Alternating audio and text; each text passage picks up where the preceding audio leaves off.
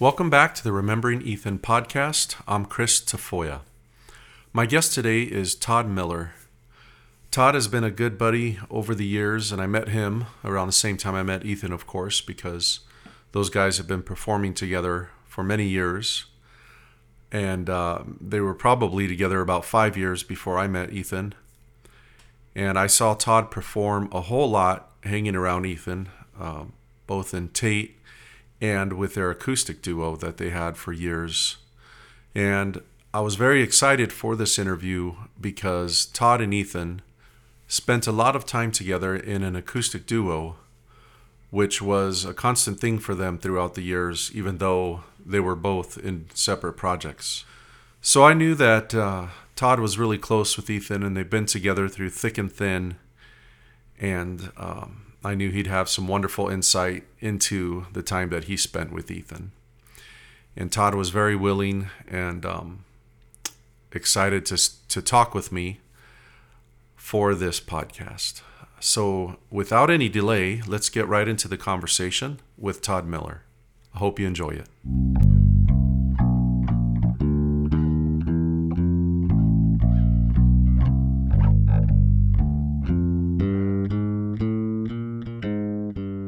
Hi, Todd.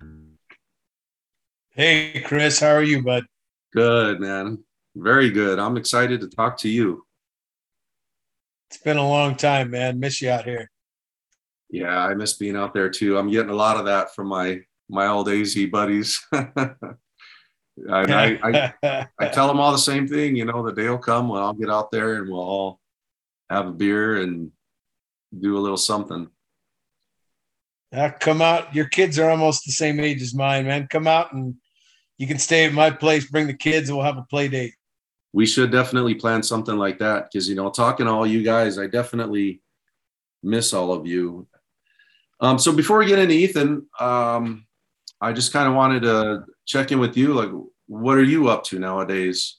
I know that you're probably not hitting the music as hard as you used to, but are you still involved in some music projects? We're still pretty busy. The after Tate kind of went away, there was we formed a band called the Walk-Ins. And the Walk-Ins have been around since that time. So I can't think of how but it's probably been 16 years now that Yeah. we've been together, and we've kind of evolved from a party bar band into what we are today, which is pretty much all we do anymore is just corporates and weddings. For the most part, we all got kids, and we're all too old to want to hang out in the bars till 2 o'clock in the morning anymore. So we'd rather go make more money and be done with our gig by 10 o'clock. So we can get home to our kids. Yeah. So we don't do much bar gigging anymore, but yeah, we're still busy, man. Busy season's coming upon us now. It's September, October, November is pretty insane. So it's not like it used to be. We're only playing maybe 8 gigs a month, but I've got the day job now too. So it's enough to keep me busy. Teaching, right? Aren't you a teacher? Yeah, teaching high school. Cool, man. Yeah. Teaching high school math now. Oh, that's right. You're one of those intelligent guys that I hear about. You got. Dude, I remember Ethan telling me about. He goes, "Don't let Todd fool you, man. That guy's fucking smart. You know, he's super, especially in math. He used to brag about you and your math skills." And I do remember hearing that. I got everybody fooled, man. I put on a good show. Right. And what would your students say? They like you, or are you pretty gruff with them? Depends. Some of them, the kids that I teach are all very underprivileged. I teach at a chapter 1 charter school where all our kids are troubled, is probably the word to call them. Half of our population is either homeless or a refugee or been kicked out of some other school. So we've got a pretty rough population. Some of them are looking for discipline, if that makes any sense. Some of them don't have any sort of family figure that's going to take care of them. So, yeah, some of them like it. The others are just trying to get away with some shit, and I don't usually let them do that. But I'm tough with them. I'm firm, but it's most of the time they appreciate it. Sure, man. Well, that's a population that I like because, as you know, I'm a teacher as well, and I've always gravitated towards, like juvenile probation centers, or like when the pandemic hit, I was working for the judge, the juvenile probation judge in our county, and I was a tutor for minors on probation. So I'd go to all the schools and tutor kids individually, help them get their grades up so it looks good when they go to their court cases, and give them study skills. Oh man, that'd be great. I'd love a gig like that. Oh, it was super cool. It didn't pay very well, but nothing that helps society pays very well, that truly helps society. Unfortunately, but I dug it. And when I was in Phoenix, I would teach night classes at the juvenile correctional facility out there. And I'll tell you what, man, those kids, I don't know about you, but they've got the best personalities and the best jokes and the street smarts. And if you can just turn one or two of them to the good side, to the bright side of things, they can make a real change, Yeah. And in my class, I employ a strategy a lot where I'll you figure out pretty quickly within the first two classes which kids are the problem kids and which ones have the biggest issues. And one of my strategies is to pull the toughest, meanest kid out into the hallway and tell him I want him to be the leader in the class, and I want to pile it all on him. I want him to be my right-hand man. And when I pull them out originally, they think I'm going to bitch them out because that's all they've ever been used to hearing. And all of a sudden they hear like, wait, let me get this right. You want me to help you? You want to give me responsibility? And then I've actually had like some of the biggest, toughest kids in the class now that are my best students. And if some of the other kids get out of line, they'll go, shut up, get to work. Hey, so man, brother. It's a good little tool. So yeah, I'll take a punk criminal rehab disadvantaged youth any day over any spoiled rich kid Scottsdale school that you can throw at me. Let me tell you what, man, when my wife and I got married, we moved to San Antonio, and I got a job there at a Catholic school. And so I was raised Catholic. I can't say that I practice much nowadays, but I was raised, so I know all the rituals and the whole nine dogma. Yards. Yeah. And so I figured, and where I grew up, people were pretty good people at church, at least it seemed that way. As you get older, you realize other things. But I thought, okay, I'm working at church. Everyone's going to be, have kindness and that empathy and all that. Tell you what, man. Oh boy.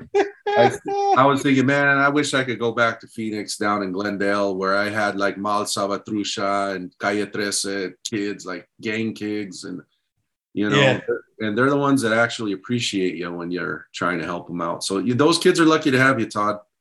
And it sounds like I've had a lot of years working with kids like that. Sounds like you're doing the right thing. I've employed that strategy myself plenty of times, and it works. Yeah, it works. It works. It does. All right, man. Well, great. Yeah, thanks for catching everyone up on what you've been up to nowadays. So I guess a good place to start would be how you met Ethan. Can you remember? You remember first time you laid eyes on him? Yeah, I do actually. We had started a band when I came out of college. There was, you've already interviewed Dean Miller, I'm assuming, right? Not yet. Miller yet? I was supposed to, but I had to cancel because we got sick. So I've got him coming up that's right. This weekend, I think. So coming out of college, I used to be friends and I used to go see the band Mogion all the time. Up in Flagstaff, they used to play a great bar called the Zoo Club that they'd play with all the time. And I went to school in Flagstaff. And in the time I was living up there, I got to be friends with Dave Miller, who was Dean Miller's brother. And Dave Miller decided to leave Mogion because he was going to school. He and I stayed friends, and I got to meet his brother, Dean. And then when I graduated from college, we decided, the three of us, to form a band. So I'm going about this the long path. Hope you don't mind my meandering here. But Dave and Dean Miller and I started a band called Who's Your Daddy? That's a cool name. Back then, it was pretty much the joke. Right. And a couple years into it, Dave Miller decided that he had to quit. He was going to go back to school and get a degree in what he does now, which is a lot of video processing and recording, that type of thing. So I needed a new bass player. So there's a band in town here called Young Country, who I was also really good friends with, and a great guy named Teddy DeKina was a friend of mine. Called him up and said, Teddy, I need a bass player for my band. You got anybody you can suggest? And Teddy, I said, we're not serious. We're not that good. We're just we're looking for somebody that's a pretty good looking dude and likes to have fun, because right now we're just drinking a lot and playing in bars and trying to hook up with girls. and the words out of Teddy's mouth were, I got the perfect guy for you.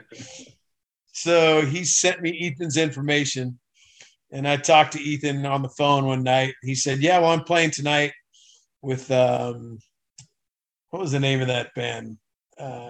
As Is, maybe? No, the guy that, not Rock Lobster. What's the Chris? It'll come to me throughout. Him and Tony were playing with this band that was a show band, top 40 type of thing, a lot of tracks. Anyways, they were playing at Club Rio that night, Tempe. It's like, oh yeah, pop on out, check out the band, and say hi on break or whatever. So I got there, and there he was, large as life, and he was wearing this. I still remember it to this day. He was wearing this long-sleeved blue suede shirt, unbuttoned to like the middle of his chest, and his hair was just flying everywhere, and he was sweating his ass off. But there he was in all his Ethan glory, dancing around, laughing his ass off. And pretty much I watched him for about 5 minutes before I went, yeah, this is the guy for sure. So he went on break. We exchanged numbers, and that was pretty much it. He came and watched us play one night, and he said, yeah, I'm in.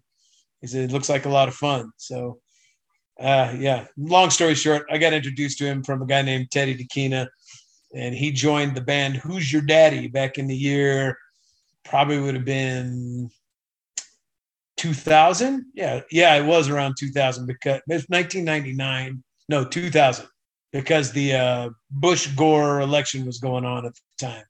I remember specifically because we used to have the news on while we were practicing.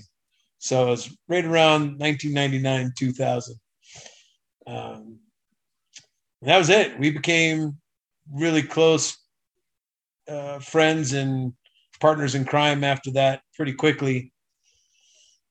And then we started playing at this place called Enchiladas. And about a year into playing there, the manager of the bar said, hey, Jimmy Buffett's coming into town. Can you just do a 2-man acoustic show, play some Jimmy Buffett songs before the concert? And we said, well, we've never done that. But yeah, that sounds like fun. I'm sure we could do something. So Ethan came over to my house a few nights in a row, and we knocked out 10 Jimmy Buffett songs and a few other things. Played this little show before the Jimmy Buffett concert. We were terrible. It was horrible. We're pretty sure somebody pity tipped us $100 that night. But we had so much fun, just the two of us cracking jokes, playing off each other, and probably drank more than we should have. And I think I almost fell off the stool a couple times. And that was the beginning of Todd and Ethan. Yeah. So that was Todd and Ethan became a thing, and we started doing duo acoustic shows even more than we played in the band. And that went on for, the whole 15 years that we were together, Yeah. So much to the point where we were playing 4 or 5 times a week with each other. And Sturgis Waters had a pretty funny line one time. He said, dude, before I met you, he said, before I actually met you, I'd heard of you, and I really thought your last name was Neathan. Because everybody kept talking about this Todd Neathan. He's like, I thought your last name was Neathan. So Yeah, yeah, man. we were close and inseparable and gigged together 4 times a week for 10, 12 years. I don't even remember how many times I saw you guys do your acoustic deal. You know, you guys are synonymous with the 2-man acoustic thing. I'm actually, you know, you guys kind of helped me model my Chris and Randy project after what you were doing. You guys are great too, man. You were so much fun to watch too. That was great. Oh, thanks, Todd. Well, hey, man, you What know, was the what was the place in Tempe that you guys were the at all the time? Dos Gringos Trailer Park. Yeah, yeah, that's what it was. Dos Gringos. And that was a lot of Oh, it was. They treated us very well too, man. We had an awesome, what's it called when you, like they give you a bar tab and they paid us well. yeah, They threw a cartoon of us, threw it up on the wall. I mean, we were like, yep. we had that place on lockdown and it was fun. Yeah. But hey, you know, you and Ethan were it was real fun watching you guys play as well, you know, and I definitely have some questions here on my list, you know, where I wanted to get a little more into the acoustic thing because it was such a huge part of your relationship with Ethan, you know, and I think that Yeah, probably you more than any other musician have more of an intimate relationship with him just because I know how the dynamic is when it's just you and another guy playing acoustic guitar.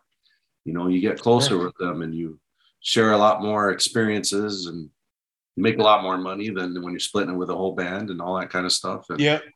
Yeah, absolutely. do you remember the very first gig you ever played with them? Like the very first time that you guys got in front of people? Do you remember? I'm pretty sure it's one of two things. It was either we traveled to do a gig in Lake Havasu City. I'm pretty sure that was it. I could check with Dean Miller, but I'm pretty sure that there was this boat show that we played every year in Lake Havasu for the big cigarette boats, whatever the names of the boats were, I forget. I'm pretty sure that's the first time that Ethan ever played with us. Is we actually drug him out of town to a big 3-day debauchery event in Lake Havasu, and kind of baptized him by fire. Pretty sure that was that. It was either that or enchiladas, but I'm pretty sure it was Lake Havasu. And did you notice right away? I mean, obviously, you know, it's pretty obvious that he had quite a gregarious personality and he was an easy guy to get along with, you know. But another thing that a lot of guys have been talking about, and girls, you know, everyone that I've talked to, is just his talent. I mean, he was just so good on his instrument. I mean, was that something that you noticed right away, or did his personality? Oh yeah, immediately from the first time he played with us, he was the best guy in the band. He was the best musician in the band from the minute he stepped into it. He was, you know, it's kind of like I told him when I hired him. I said, "Look, man, we're a bunch of guys just having fun, picking a guitar in a bar, trying not to drink too much and trying to pick up on girls." I wasn't lying. He was we were okay at what we did, but from the second he stepped into the band, we kind of all looked at each other and went, "Oh, that's what that's supposed to sound like." So he'd say something like we'd be learning a song and he'd say something, "Oh no, it goes to 3/4 there with the diminished third." And we'd look at him like, "What are you talking about? That's a D, right? It's a D, right?" And it goes like this: jung, jung, jung. That's right. Isn't that how it goes? So yeah, he definitely immediately brought a musicianship to the band that wasn't necessarily missing, because Dave Miller is a fantastic, amazing bass player too. But yeah, he stepped into the band, was immediately the best musician in the band. So it was a lot of fun. Do you remember how many bands did you play with him over the course of your guys' time together? You remember? all of them, and names of them? It was Who's Your Daddy until about 2000. I want to say 2002, 2003, maybe 2003. And then Who's Your Daddy kind of when it's ran its course, and it turned into Tate, which was Tony and Alan Chadwick and Todd, me and Ethan. So that turned into Tate. Tate stayed together for, I don't know, 4 or 5 years till it ended. And then after that, we were never in another band together full time, but we continued to do the 2-man acoustic thing forever. And he certainly sat in with right after Tate ended, I started the walk-ins, and Ethan was my go-to fill-in guy anytime my bass player couldn't be there. So Sure. We still continue to do our 2-man thing for forever, right up until we lost him. He and I were still playing together every once in a while. But yeah, and then, of course, whenever I could, I had him fill in for me in my band. So really just those two bands we were in together forever. Then, of course, the 15 years of us doing acoustic shows together 4 times a week also was probably about all we needed of each other. Yeah, I have some questions about that coming up here in a minute, because it's like Randy and I, we had our moments where could get sick of each other and that kind of thing. I'd say 89.9% of the time we were in love, and there was 11 point whatever percent of the rest of the time that we weren't in right, love, yeah. But you sure. can't help. It's like having a brother, right? It's like Ethan was. I mean, I always kind of thought of you guys as musical brothers, Well, so talking about the acoustic stuff, some of the when did you ever approach it in a way where you and Ethan would sit down and say, okay, let's do these songs and these songs? I mean, how did you come up with the songs that you chose to do at your shows? Did you just kind of randomly show up and play whatever you knew, or was there any kind of organization? Well, it evolved over the years. When we first started doing it, we got so serious about it when we realized how much fun we were having doing it, and actually, how easy it was to make money doing it. We were pretty serious about it. So we had like one practice a week where we'd say, all right, let's learn these 3 songs this week.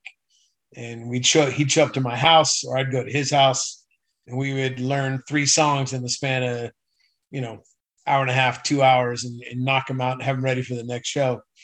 And we did that for a long time. That's why, to this day, I've got the Todd and Ethan list, which has got about 300 songs on it. Wow.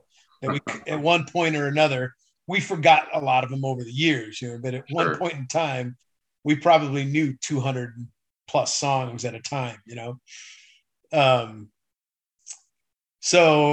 that evolved over the years, and we both got busier, and we both started playing a lot more, and we weren't in the same band together anymore. Then that kind of evolved into, if it was something really hard, we'd try to, hey, why don't you stop by my house on the way home from the gig, and we'll drink some beers and go over this song. Okay. And then that kind of devolved into, hey, here's a song I'm going to learn this week. It's I'm going to play it in G. I'll see you at the gig.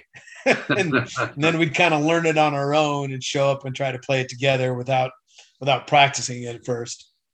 Sometimes that went fantastic. Most of the time it went just fine, but other times it went, wait, that's not how I heard it. So we got busier as we went on, and when we started having so much else going on in our other lives, it was harder to get together. We were opposite ends of the city by that time, and the opportunities to get together and learn songs together kind of fell by the wayside, unfortunately, because we had a lot of fun when we used to just sit at my house together for hours at a time and drink Jack and Cokes and go over songs and sit on the couch and laugh our asses off. So it was pretty sad to see that go away, but it is what it is. People get busy when they get older. You get kids and Yeah. etc. Did either of you ever have to exercise your veto power? Like, did he ever bring you songs where you're like, no, I'm not doing that? Or did you ever bring stuff to him, or were you guys pretty open to whatever the other guy wanted to do?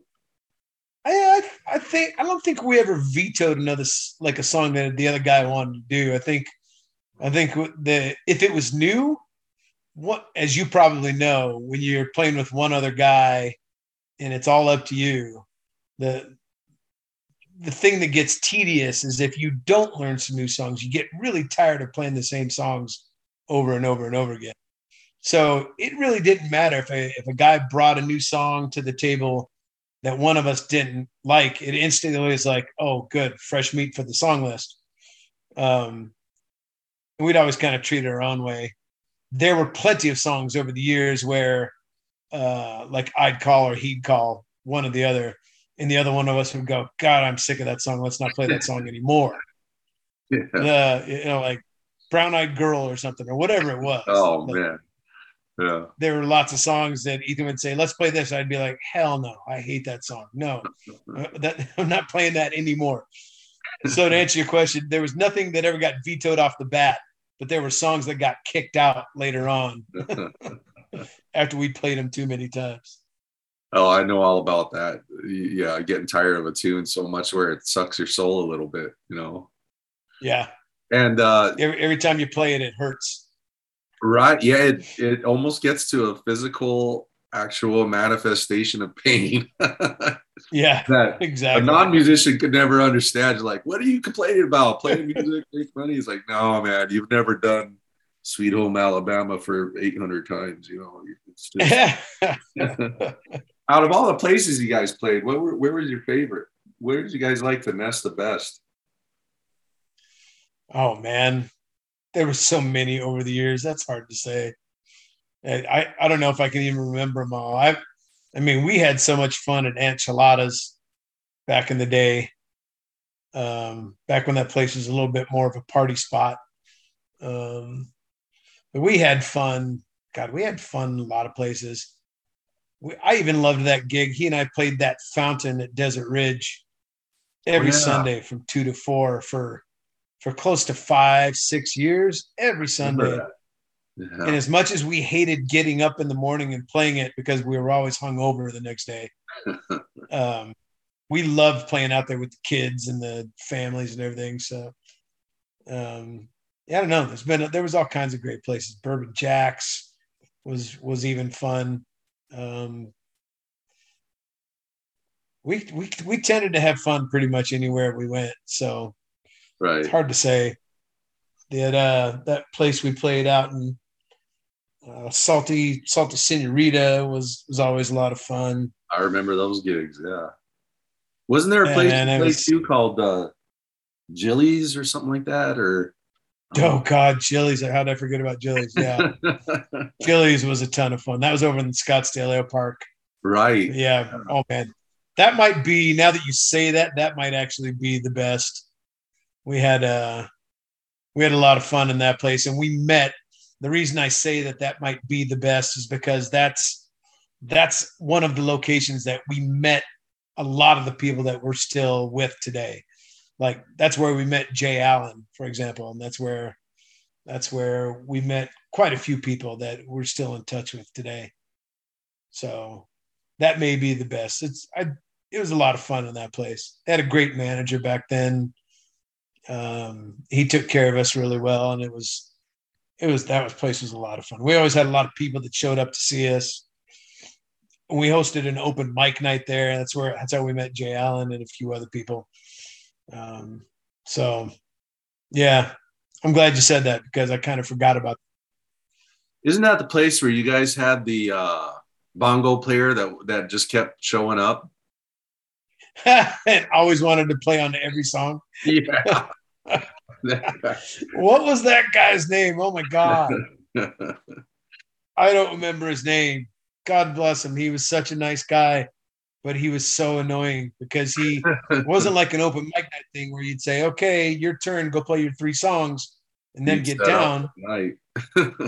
He just set up and he'd want to sit back there and play by himself the whole night, no matter who was up there. And it Yeah. finally got to the point where we had to be like, dude, no, sorry, stop. Because he was jumping up and ruining other people's stuff. Yeah. Like Yeah. people that would come to open mic night and try to get up and play their own songs.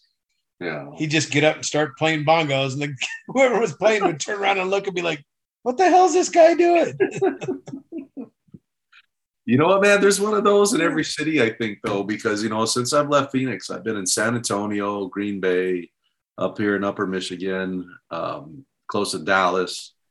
And I'd always go hit open mics, and kind of do the tunes that I did back in the day with my buddies in AZ. And there was always some dude that want to jump on stage with you and just, it's like an audience that's clapping off time when you're trying to keep right.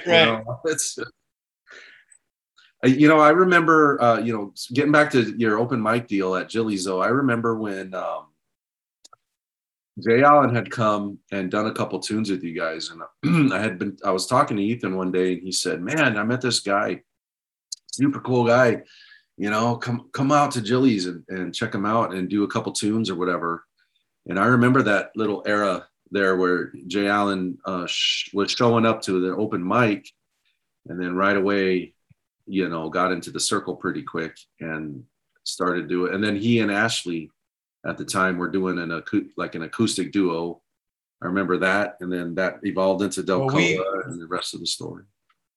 Well, yeah, that's how we met Ashley too. We had met Jay, and Jay just showed up one night to play at the open mic night. That's how we met Jay. He left and actually went to Costa Rica like the next day after the first night we met him. And we were like, dude, when you get back to town, you better get your ass back here. He walked out, he took off, and Ethan and I sat around that night drinking a few, and like, man, I really like that guy. He seems like a nice guy. I hope he comes back. You know how it is when you host an open mic night. You always hope that the people that you like and that were actually good, you keep going, please come back. Yeah. Please come back. And then a couple weeks later, Ashley, as Ethan used to do quite a bit, Ashley was sitting at the bar with her boyfriend at the time. And Ethan's like, that girl's really cute. And I'm like, yeah, she is. So he immediately started flirting with her right in front of her boyfriend. And then her boyfriend came up and said, hey, my girlfriend's a singer. Can she get up and sing a song with you guys? We said, of course, we'd love to. So she got up. I actually got down because she asked for a song that Ethan knew and I didn't. And that's how we met Ashley. And then she started coming back. And then Jay came back from Costa Rica. And that's how Jay met Ashley. And then the next thing you know, Jay and Ash became a thing. They started doing starting to do their own acoustic show. And then they started to write some songs, and they said, hey, let's put a record together. Let's have Ethan play on it with Tony. And then they did that and had so much fun. They went, we should form a band. Let's call it Delcoa, because Jay Allen actually lived on the street Delcoa. That's where they got the name Delcoa from, because that's where Jay's parents lived at the time, was a street called Delcoa. And man, they were fantastic. They were a lot of fun. They were always so much fun to go watch. So, matter of fact, I was talking to Jay Poole after I interviewed him, and I brought up the idea of getting Delcoa together on a Zoom call with an emphasis on Ethan, but their history and that kind of thing. And he went right for it, man. He was like, oh, yeah. So in the not too distant future, that's going to be something where I'm going to get all of them together. And I got a bunch of questions I want to ask them. Wow, there'll be a lot of laughs on that phone. Yeah. Call. A lot of stories there. I need to hone my skills as an interviewer, because I think it's going to get off track a little bit, probably. Oh yeah. Yeah, but for sure. Sometimes you just got to let a train keep on going, though, so it should be fun. And hope it eventually rolls back onto the tracks, but yeah. Right. As long as they're not drinking, I think we should be okay. But speaking of Ethan flirting with Ashley, I know that every time I went to see you guys, I always spotted a couple girls sitting up in front, batting their, winking their eyes at you and that kind of stuff. Both of you. Did you guys ever get into a situation where you started having a crush on the same girl? Did that kind of thing ever happen? mean, I'm sure we found the same girl attractive, Right. but I don't remember us ever really competing for the same girl. Okay. I think Ethan and I had such different personalities and different kind of the way that we approached girls in our flirtations.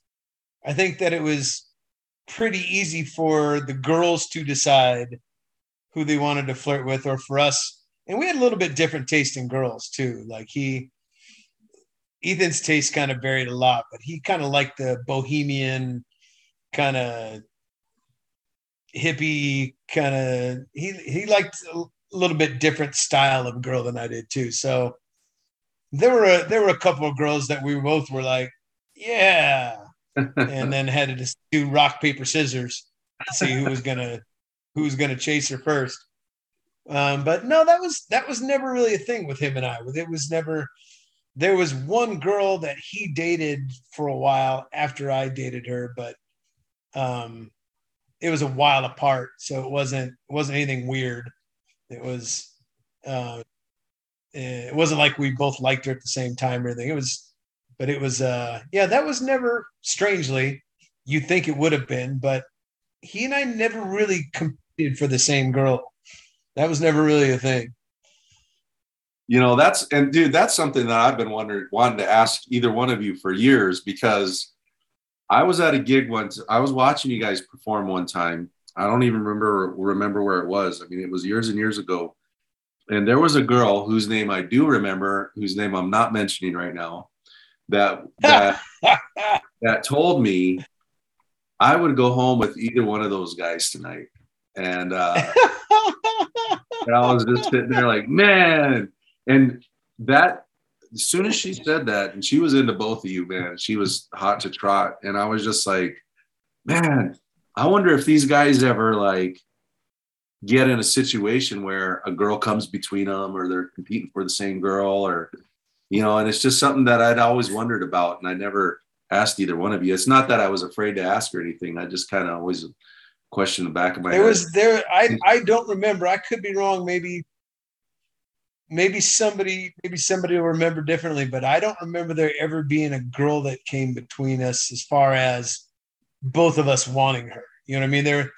There was a couple things that I think either one of my girlfriends said to him, or a couple of the girls that he dated that I didn't approve of, or something like that. But there was never an incident that I can remember where we got angry at each other because that was my girlfriend. I wanted to date her.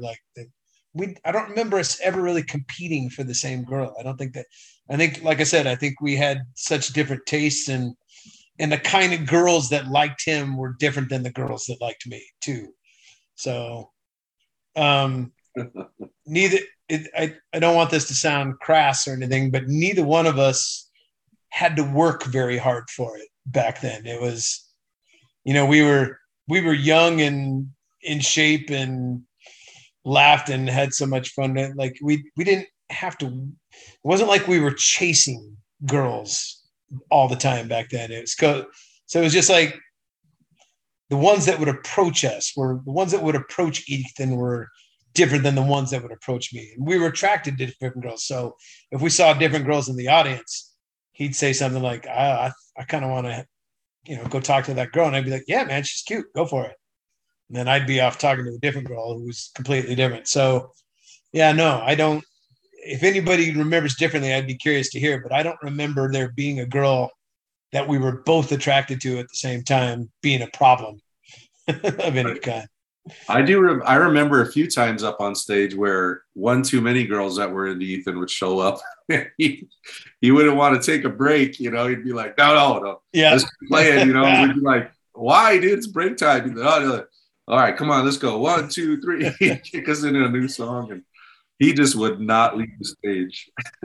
I have to preface this by saying it was a long time ago. Okay. It was a long time ago, and we're not these people anymore. But sure. But yeah, in the old days, we used to have this thing where he and I'd be playing on stage, and as the girls would start to trickle in, that he and I had some sort of knowledge of, however you want to phrase that, we would start counting them. And we, in the middle of the set, we would hold up fingers. Like he'd look over at me and he'd hold up 4 fingers to let me know that there were currently 4 girls on the dance floor that he had spent some time kissed with or whatever. Right. Yeah. So we used to have competing finger battles in the middle of the sets but it was pretty fun. But that, at the same time, that's kind of a childish thing to do. But at the same time, I think that kind of speaks volumes to the kind of person he was too, because if you can have relationships with that many women and they all still show up to come see you even after it's over, right, and they're able to tolerate each other, they still dance with each other on the dance floor. That's that's keeping the peace. That's I think that kind of speaks some volume to Ethan's ability to be liked by everybody. There's no doubt in my mind that guy could have been a cult leader with about 20 wives if he wanted. he had David Koresh's hair for sure. Oh. Oh man. If you had a chance back in the day to do an acoustic gig or a full band gig with him, which one would you choose? If I had to choose one or the other, I'd probably choose the full band gig. The full band gig, he was always so alive on stage. When we did our acoustic shows, we were usually sitting down on stools playing, kind of singer-songwriter type of stuff. A little bit more mellow of a gig, but man, when it was full band gig, he was always full of life and on fire and running all over the stage and making faces and he was the life of the party for a long time. So full band gigs were always more energetic and probably soul fulfilling than the acoustic gigs were a blast. And he and I had so much fun over the years. But if it's a matter of like what performances of his did I enjoy more, being on stage with him with the full band is just another animal in itself. It's a completely different vibe. All those years that you played with him in those bands, what did you take away from it? I mean, I know that I learned a lot being on stage with Ethan, and I wasn't on stage nearly as much as you were. And, you mentioned that when Who's Your Daddy first recruited him, you didn't perceive yourself as, a top-notch musician. But it's almost like when you play pool with the guy who's really good, you get a little bit better too, Yeah. So what did you Rising learn? tide. Right. Over the years, what lessons did you take away from him? He was such a great musician, but not only that, he was just a really good. We all have our dark moments and our dark thoughts and our dark, some of the things that we kind of beat ourselves up about. But playing with Ethan for that long and being with him as long as I was and being as close to him as I was, I got to see a lot of the sides of Ethan that other people never did see, probably still never ever seen to this day either. So I saw him at his happiest and I saw him at his worst, his saddest. But the one thing that he never changed, and the one thing that it took me some years to kind of let it sink in and try to take from him, is how he treated people. He was just always such a good person to other people and went out of his way to do it. There were so many times that I would see him go talk to somebody while we were on break and, comment on, "Oh, you look great. Your hair looks great today. Did you do something different?" Like he was always such a people person. And I never was much of a people person. And I won't even claim that I am yet to this day, but I'm certainly a lot better than I was because of him. It was, he opened my eyes to a lot of the personalities of bands and the way you treat people in your life and outside of your life, and just knowing what's important. And I certainly try to this day to be happier, even when I don't think I should be. If that makes any, I don't know if that makes any sense. But Ethan always had a smile for everybody. He always had a nice comment for everybody. He always had a hug for anybody. So I'd say that's probably the thing I learned from him the most, is the importance of really trying to be kind, and at the same time putting on a great show. Sure. Yeah.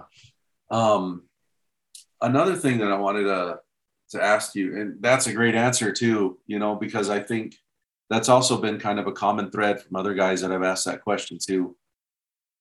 I mean, there's the whole part of improving on your instrument and your timing and your ability to direct a band and know where a song is going. Those are all things that I learned being around him. When the Chris Tafoya band first started playing, I was so green at getting up and playing in time and stuff like that. And when there would be a tune that, say, Randy would sing, Ethan would sneak up to me and kind of pull me back to the back of the stage, and he'd say, "Hey, listen to Tony's hi-hat. You hear that? Try to play your guitar right before Tony hits that." Right. And playing behind the beat. Yeah. Yeah, instead of saying, "Man, your timing sucks, dude. You need to work on," and he would do it in such a kind and caring and just such a smooth way, to where, and then from that point on, I would always listen to Tony's hi-hat, and try to play just behind it, and then so there's all that stuff. But aside from that, in your own personal life, seeing the way that he lived his life and how he treated people consistently from person to person. And that's another thing that I'm learning, talking to all these people, because I know how he treated me and how I saw him treat people, but just no one ever falters in their observations of how generous he was with his time and with his personality, and how he would just lift people up and just make them feel so good, Absolutely. Really amazing to see. And I bet you saw a lot of it for all the years that you guys were playing. Yeah. Well, even towards the tail end of his life, when he was, he had, as we all know, he had a lot of bad shit happen those last few years. Even through the end of that, he was always, he lost a little bit of his spark, but it was like, knowing him as much as I did, I could read him, and I could read his body language very well. And I could read his eyes. I could know what, I knew what Ethan was thinking. All I'd have to do is he and I would have to lock eyes for a millisecond, and I know exactly what's going on in his head. Even in those kind of darker days, I would see him kind of start to slip backwards into a little bit of a funk. And then somebody would come up to talk to him, and his eyes would go from morose to instantly bright, shiny. "Oh, thanks for coming to talk to me. It's so good to see you. Give me a hug. You look great today. Hey, let's go." It was just, he had this uncanny ability to, it's almost like he thought it was his job to make other people around him better, whether it was making the musicians that he played with better, or making the people that he talked with, or on our breaks, like making their lives better, or whatever it was. He definitely had he had a direction in life that he never strayed from. Sure. And we're approaching about an hour talking, and I've gotten maybe a third through the questions I have for you. I'm in no rush, man. I'm here all night. Well, I think that we're definitely going to have to meet up again, or maybe do a part 2 at some point. I mean, I'm not done with you. I've still got some things I want to talk about, but you're just bringing up some stuff that brings things to me. And I was going to ask you. You answered the question before I even asked you, but just what did you observe about how he would treat people? And you've answered that already. But that leads me into another question I had, is with as when you're playing in those bars, there's always drunk people around, and you're going to get an unruly person or a person who's just beyond reason, or a heckler, I guess is a pretty good general term for it. How did Ethan deal with hecklers or drunk girls asking for the same song 5 times over and stuff like that? I guess as a unit, how did you guys navigate those waters? Well, that was actually pretty easy. He was good cop, I was bad cop. Ethan was always the nice guy. Pretty much no matter what anybody threw at him, he would smile, and he'd have some kind of. Ethan was great if people got too obnoxious. Ethan was great at being passive aggressive to the point, but with a smile on his face where people wouldn't know if he was serious or not. But yeah, pretty much as long as we knew each other, I was always bad cop and he was always good cop. I always had to be the guy who was like, dude, can you please go the hell away? No, we're not playing Sweet Home Alabama again. Like, no, go away, dude, shut up. Or I'd be the guys heckling us from the audience. I'd be the stand-up comic that had to go make fun of his girlfriend or something not of his girlfriend. I wouldn't do that, but make fun of his shoes or his life or something to make him go away. But and then Ethan would pretend like he didn't have anything to do with it. But half the time he'd give me the material on break. He'd be like, you should say to that guy. He just never wanted to do it himself. Was there ever a time where you were just, your candor was just all the way out there and you just let someone have it or say something that pissed the audience off and Ethan had to smooth it over for you? Remember? Oh yeah. Oh yeah. No, I mean, I did that in the Tate band days. There was a part of the time where, and like I said, back when we started Who's Your Daddy, when I told him, I said, look, we're just a bunch of guys getting drunk, trying to pick up girls. I never kind of lost that mindset. I would say never, but it took me a long time to lose that mindset. Even after we started Tate, in which by that time we'd been, in a band for 6-7 years.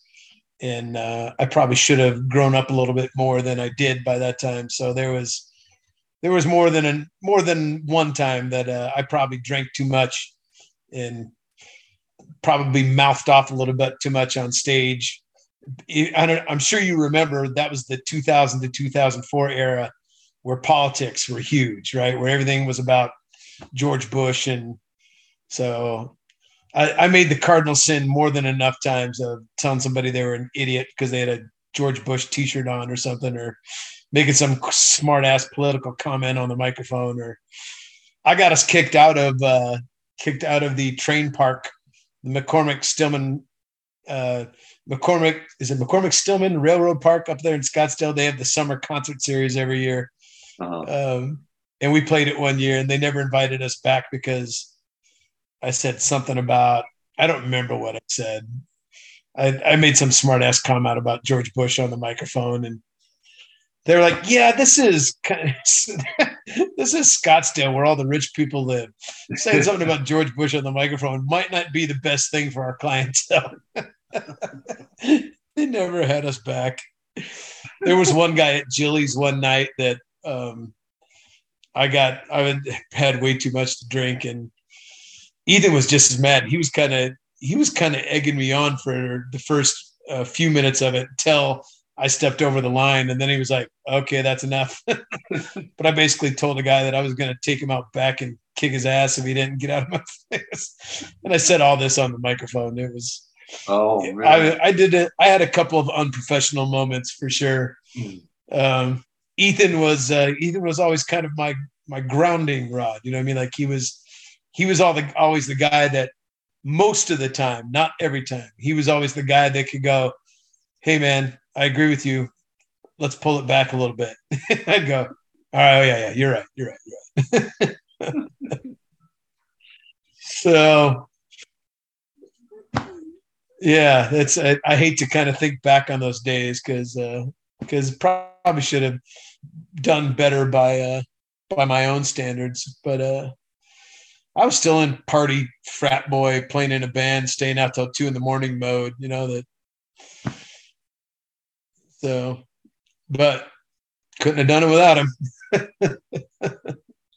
All those man, all those years and all those gigs and all those performances, I'm sure they all kind of blur together after a while. But I mean, are there any that you'd say were stick out in your mind, or any specific details you can remember of a favorite gig you had with them, or a least favorite gig that you guys had to pull through, kind of thing, or funny gigs? Or is there anything that comes to your mind when you think about all those years of gigs? I can't think of anything that really that sticks out in my mind that was far above everything else. Every gig had its moments. There was always, I mean, there was a couple gigs that we had. We played the sports bar for a long time as a band, and it was such a drag. Nobody was ever there. And it got to be tedious because we'd sit there playing to nobody. And it wasn't great money, but at the time, all four of us, it was our only job. So we needed the money. So I'm sure you've had those gigs where you don't want to play them, but you do because you need the money. Right. Back then. So there was always a few of those gigs that we just went, man, I don't want to play this gig tonight. But the highs were the highs and the lows were the lows. And I wouldn't say anything really stuck up out, above all the others. And I think the ones at the beginning with Who's Your Daddy at Enchiladas were probably the most fun I've ever had playing in a band, because it was just nonsense. It was just absolute nonsense. It was just, we didn't even know what songs we were going to play.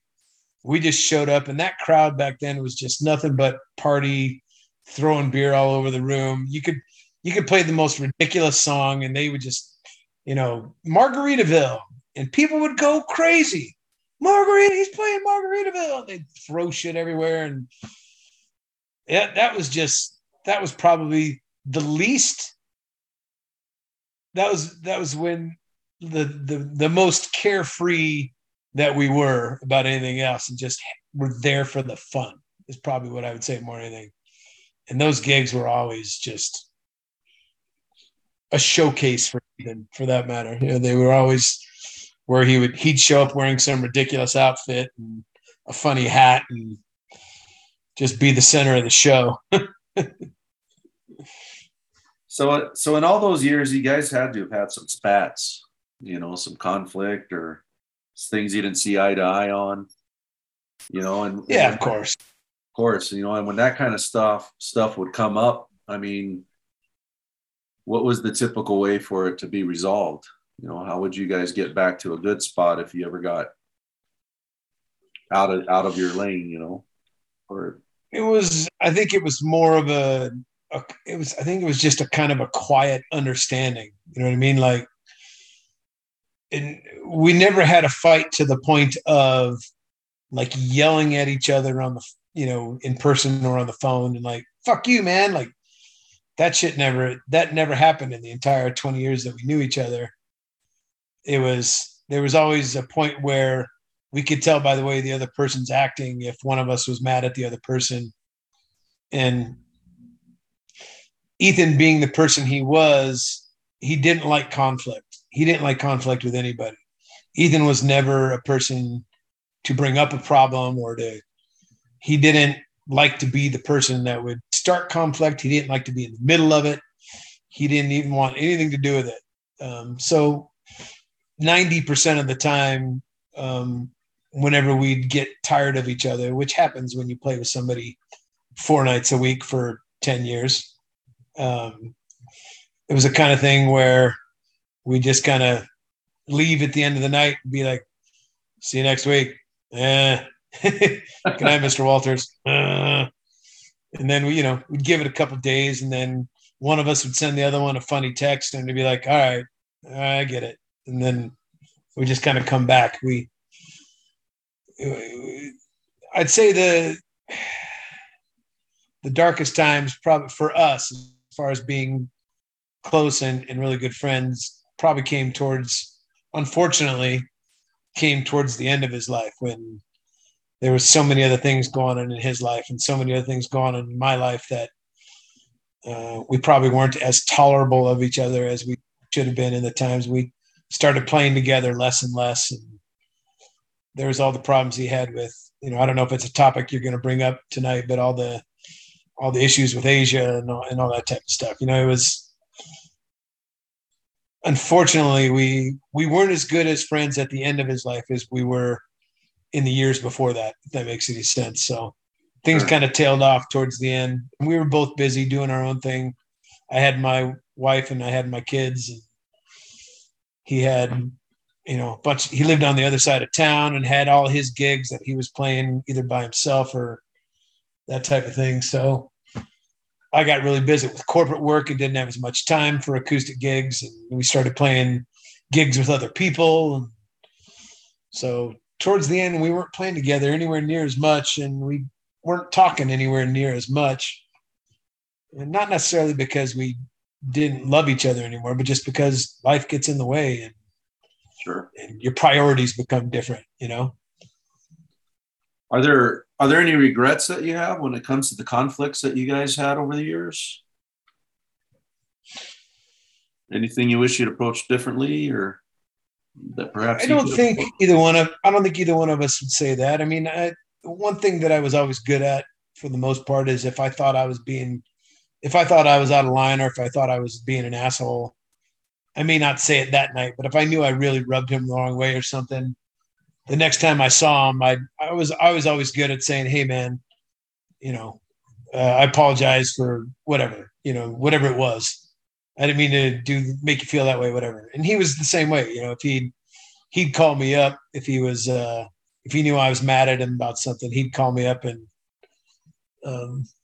if it was something that was going to keep us from laughing the next time we saw each other, like I said, that didn't happen very often. Usually, it was just walk away. I'll see you in a couple of days. Sure. But he was always good at calling and saying, "Hey, man, I'm sorry if I pissed you off." Yeah. No worries, man. I know you by now. We've been, close friends for 20 years now. I get it. Sure. I'd say my only regret is that that we weren't really as good of friends at the end of his life as we were before. And we actually had a kind of a fight not too long before he caught COVID about some other stuff that we got to heal up. We got to heal up and we talked to each other and smooth things out. But right about that time is when he caught COVID, and we never got the chance to see each other and play together again. There's always, it's like makeup sex. You know what I mean? You guys you and your wife or you and your girlfriend get mad at each other, and then you have makeup sex, right? Well, with Ethan and I, we get mad at each other and we'd have a makeup gig, where we'd get back together, slam a few shots of Jägermeister or whatever, and go back to doing what we do and laughing our asses off. So, unfortunately, we never got to have our makeup gig. So it's we were in a good spot. We were okay with each other, but I'd say if anything that still bugs me to this day is that I never got to say goodbye, really. When he passed, I probably hadn't seen him face to face in month, 2 months, something like that. I probably hadn't seen him in probably 2 months. And there was a time in our lives where we saw each other 4 or 5 days a week for 10 years. You know what I mean? So it's kind of hard to go from being that close with somebody and seeing somebody every day of your life for so long to kind of not seeing them as much.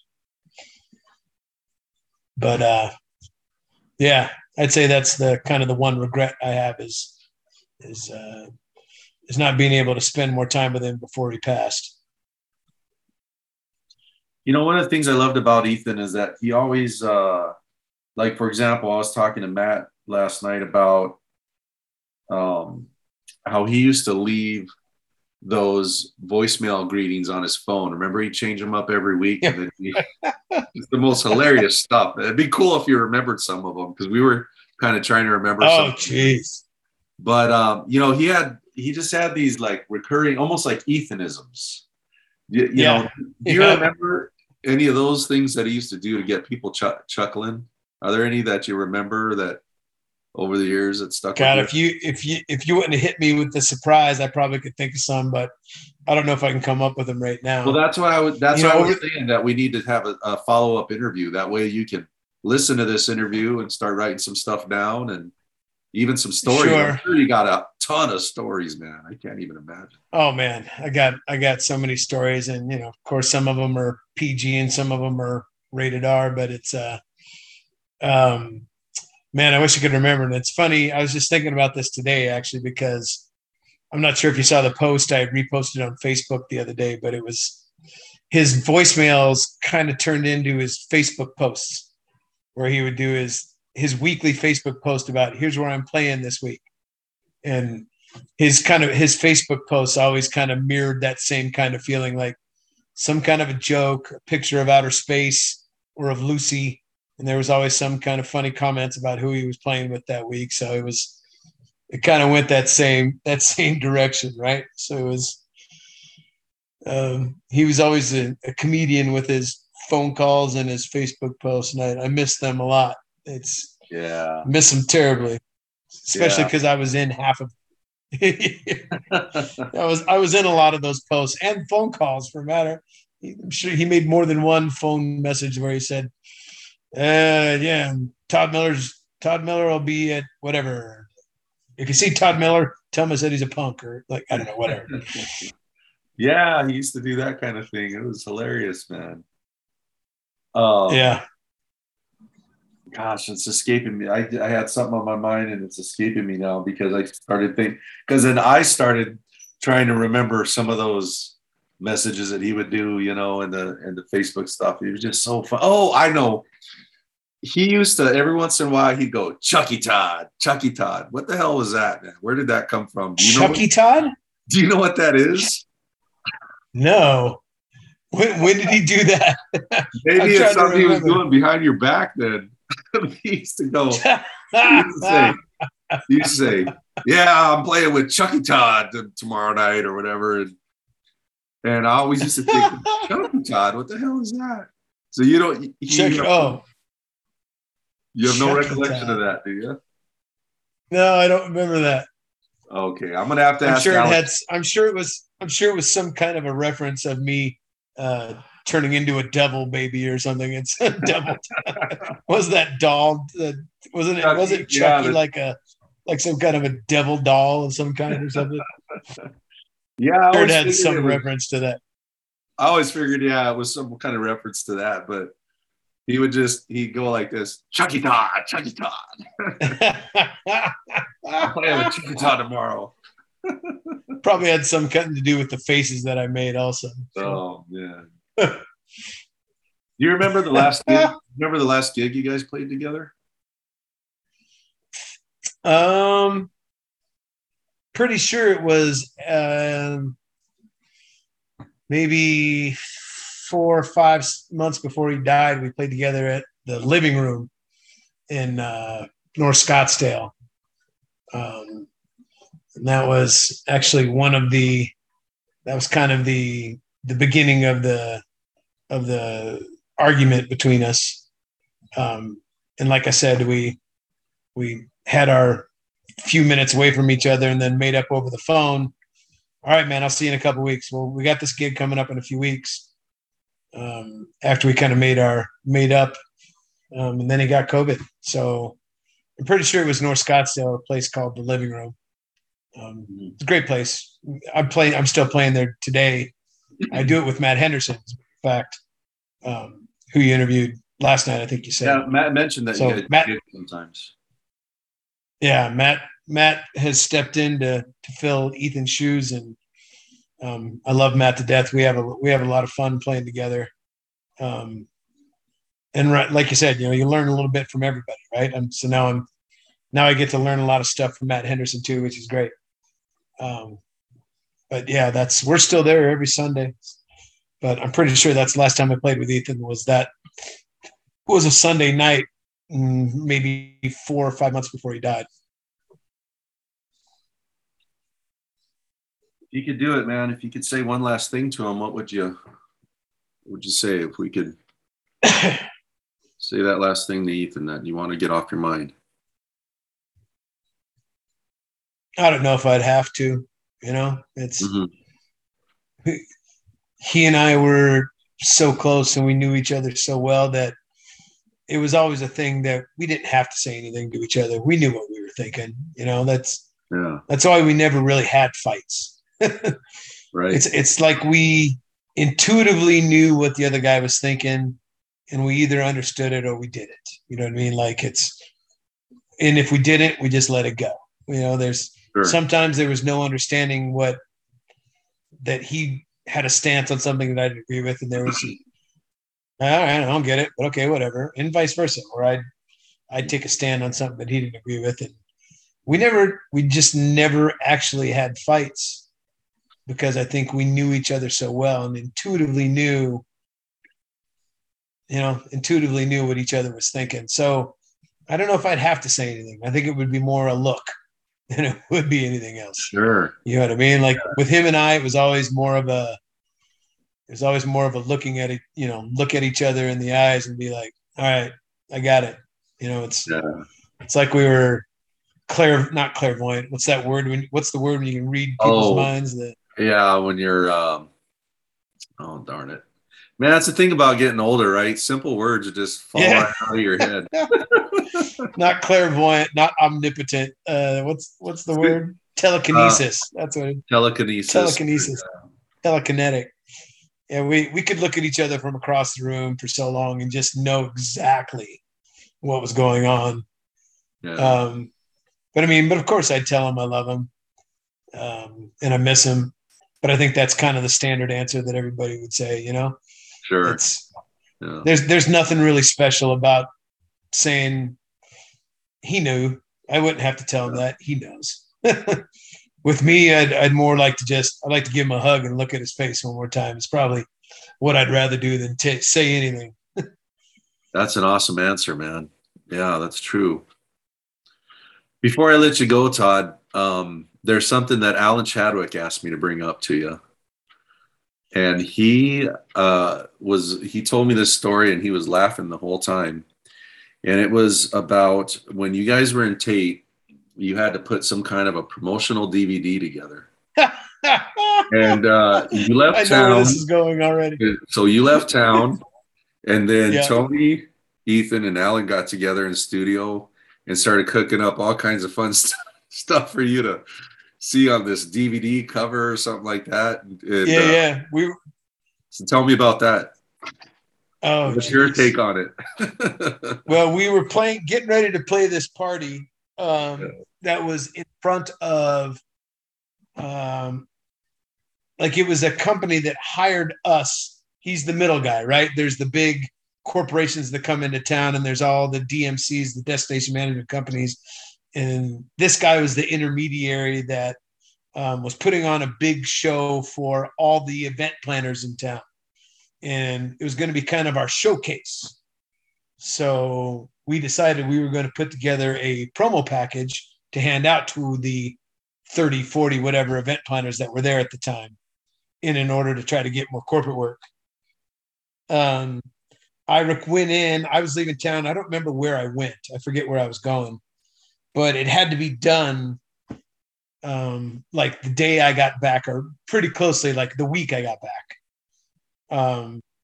And so I recorded my vocals before I left. And then I said, I took off out of town, and Alan Chadwick is a master. The guy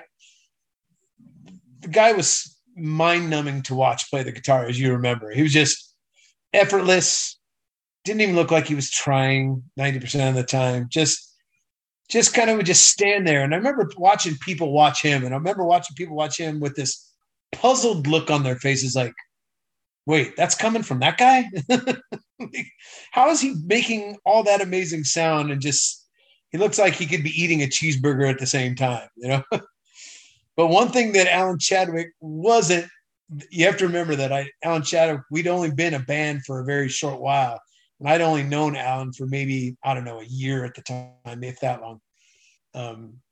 He didn't pay much attention to detail like spelling and capitalization and punctuation in any of his emails or any of his that kind of thing. In fact, Alan, if you get a chance to talk to him again, he actually used to take a stance that grammar was stupid or spelling was stupid, because as long as you could understand what word somebody's trying to write, you should. What does it care how you spell it, right? That's kind of how I remember him talking. Like, so before I left town, I didn't know Alan well enough yet. Like I said, we'd only known each other for a very short while. And he was such an incredible guitar player that I didn't want to piss him off. I didn't want him to leave the band or anything. So I remember being like, okay, man, great. You take care. He was a masterful guitar player and a great studio guy, mixed stuff, fantastic. All right, man, take care of it. And I remember sending Ethan an email saying, hey, do me a favor. When Alan puts this thing together, make sure you spell check it. Make sure he doesn't pay much attention to the details, make sure everything's spelled right. If I'm going to hand this out to all the event planners, I can't have all these errors on it, having us look like we're not professionals. So I sent Ethan an email, and I didn't find out till years later that he actually showed Alan that email. So while I was gone, they made the real demo. They put it together, but then one of them had the idea to make a fake one to make me angry. So they made a fake demo. They made the picture kind of funny. And they also spelled a bunch of shit wrong on the CD label. Like they spelled Beatles with 2 E's instead of EA or something like that. And maybe it was 3 E's. I think it was like something ridiculous. The songs were out of order. Like song 3 was supposed to be something and it was something else. Like it was horrible. It was bad. And they gave it to me one night after a gig we had at Jilly's. Alan, they were all in on the joke, of course. Alan gave it to me. No, they left it on my windshield of my car. That's what it was. They all took off and I was still flirting with the bartender or something. I went out and I saw it and I'm like, oh, cool. Picked it up, looked at it. I went, all right. I looked at the label and went, oh no. And I popped it in. The songs were all out of order. And I went, at the time I'd had a little bit to drink and I called up. My first call was to Alan. And I was like I said, I hadn't known him for very long and I didn't want to make him mad because I didn't want him to leave the band. So I was really nice. I was like, Alan, hey, I just got a chance to look at the demo that you left on my windshield. Hey man, I'm not sure if you noticed, but there's some things that are wrong with this. Like the Beatles is spelled wrong, this, and yeah, the songs are out of order. And then because, Ethan and I called Ethan and I was like, Ethan didn't answer. So I left him a message and I'd had a little bit to drink. I was like, what the fuck, dude? I told you to pay attention. Why didn't you check this? The gig's in like 2 days. Are we going to have time to fix this? God damn it, man. I told you he doesn't pay attention to this kind of shit. So I went off to Ethan's voicemail about the shitty demo thing. But I left a much nicer message on Alan's voicemail because he and I were not the kind of friends that Ethan and I were at that time. And I didn't feel like I didn't have the right to quite dress him down appropriately yet. So yeah, they pulled over a good one on me. The next time, nobody called me back. Nobody said anything until I think the next day. We might have had a gig the next day. We walked in and I kind of glared at everybody and everybody just fell down. They started laughing so hard. They just laughing their asses off. They got me good for sure. They totally busted me. Alan told me why they left it on. And of course go ahead. Of course, what? I said the one that they had put together was actually fantastic. So it was, they pulled one over on me big time. They knew they wouldn't be able to keep a straight face, so they put it on your windshield, hoping that you'd exactly and left. Yeah, it worked. It was a pretty fun gag. The other funny thing they did was when we were doing the cover for the CD, Alan's roommate at the time was doing the photoshopping on it, and we were supposed to go to a gig that night. And everybody else took off and I stayed behind a little bit longer than the rest of them. I mean, I'm just the acoustic guitar player. I walk in and I plug in, right? I'm ready to go. So I stayed behind, and I was almost late getting to the gig because I stayed behind because I was like, wait, the way my legs were, I'm like, my crotch is a little like, can you bring the seam of my pants up higher? It looks like I've got him carrying a load type of thing. And I think it was Tony's idea. Tony actually made him drop my crotch even farther. And he also made him make my head. I think my head was twice as big as it was supposed to be. Oh, man. And actually, that was the last thing I noticed. I didn't even see that because it was dark when they put it on my windshield. I didn't even notice that till later. But yeah, it was. You don't still have that thing, do you?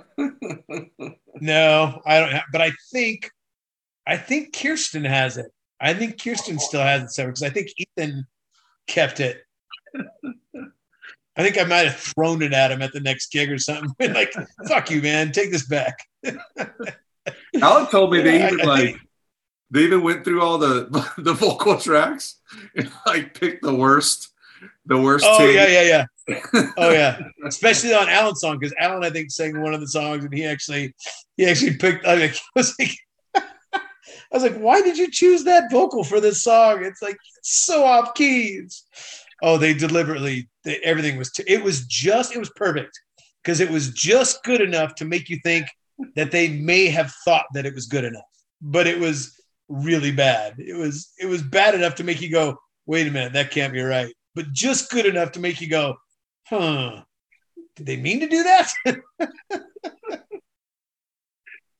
Oh man, that's hilarious, dude. Oh, that was a good one. Yep. That's a good one.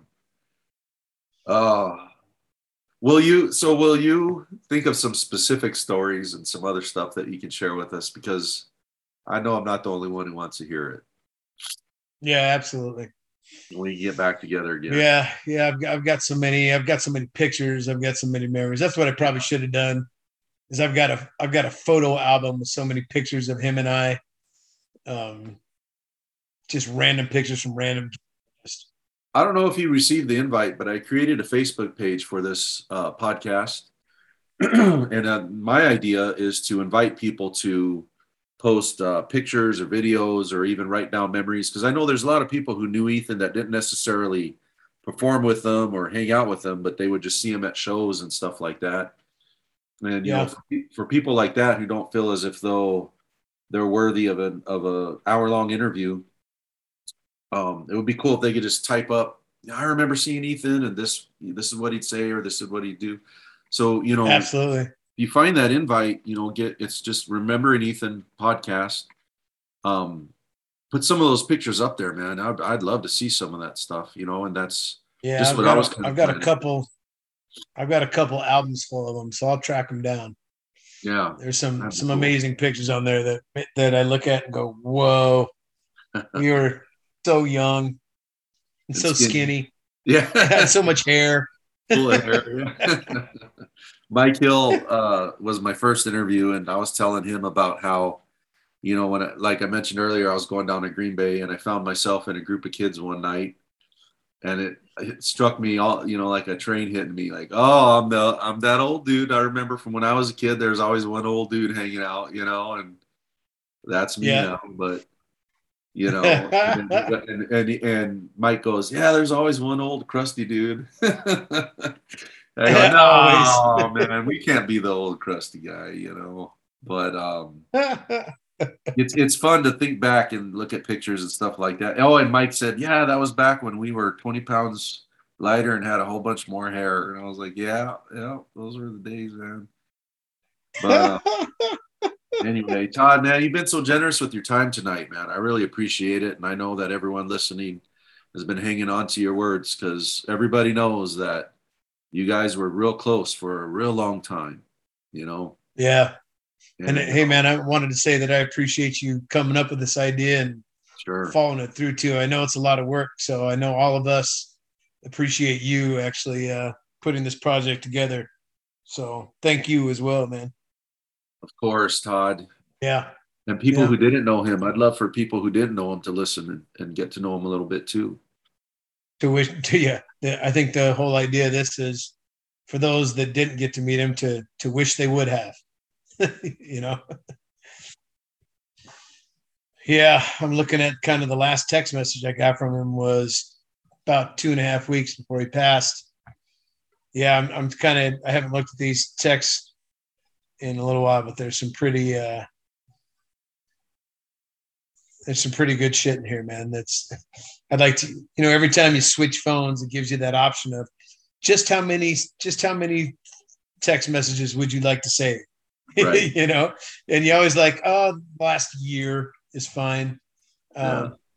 I wish I had all 15 years of text messages between Oh us. man. This was a great picture. This was one of the ones. I don't know if you can see that. If I can shield the. No, you can't really see it. Yeah, It's a picture of me and Ethan and Dean Miller. That's hard to see.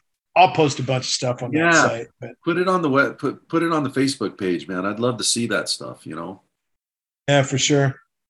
That'd be great. So much good stuff.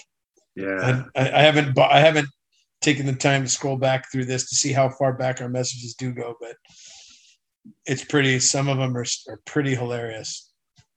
You want to share a couple before we say goodbye, or do you want some time to sit with them and pick them out? I'd probably have to go through them to. Okay. Have to go through them to find the funny ones. A lot of them are just like, "Hey, who's bringing the gear on Sunday?" or whatever.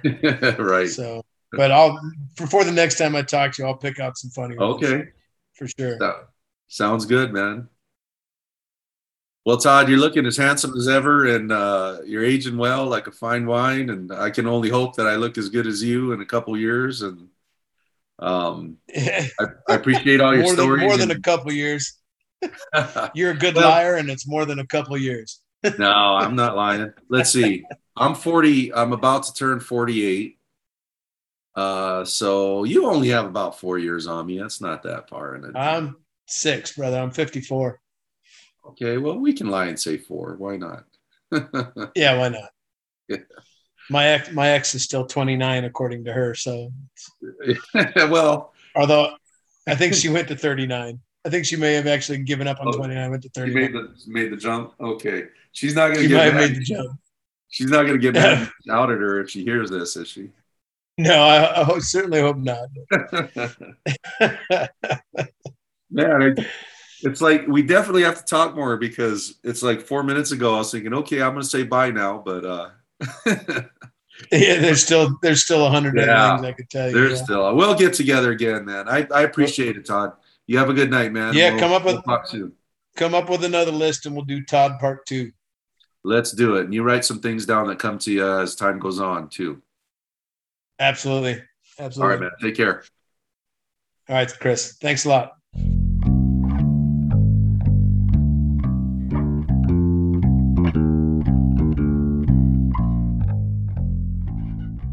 Well, that was a fun and heartfelt conversation with Todd, and I am envious about the fact that he got to spend so much time with Ethan over the years. If you'd like to keep up with Todd, he is on Facebook, and I'm sure he'd be happy to have a couple more Facebook friends. Please join me next week when I'll be speaking with Doug Bale, who was the frontman for a band called Murgatron. Back in the days of us all playing together and performing. He was also Alan Chadwick's roommate for a while and did a lot of graphic art for all of us in the music scene. He's a very interesting guy, and I'm excited for you to hear our conversation. Well, I'd like to leave you today with a song that reminds me of the era in which I met Ethan, and this was actually the first song that I performed with him at the open mic that the guys who ended up becoming the band Tate were hosting, which was Tony King, Alan Chadwick, Todd, and Ethan. And we recorded this song with the Chris Tafoya band, and it's actually a cover from a hip-hop group called The Far Side, and the name of the song is Oh Shit. And on this song, you can hear Ethan do a killer impression of Woody Woodpecker. Well, as usual, I appreciate everyone who is following the podcast, and I hope that you are enjoying listening to these conversations about Ethan. I hope everyone out there is doing well, and we'll see you soon.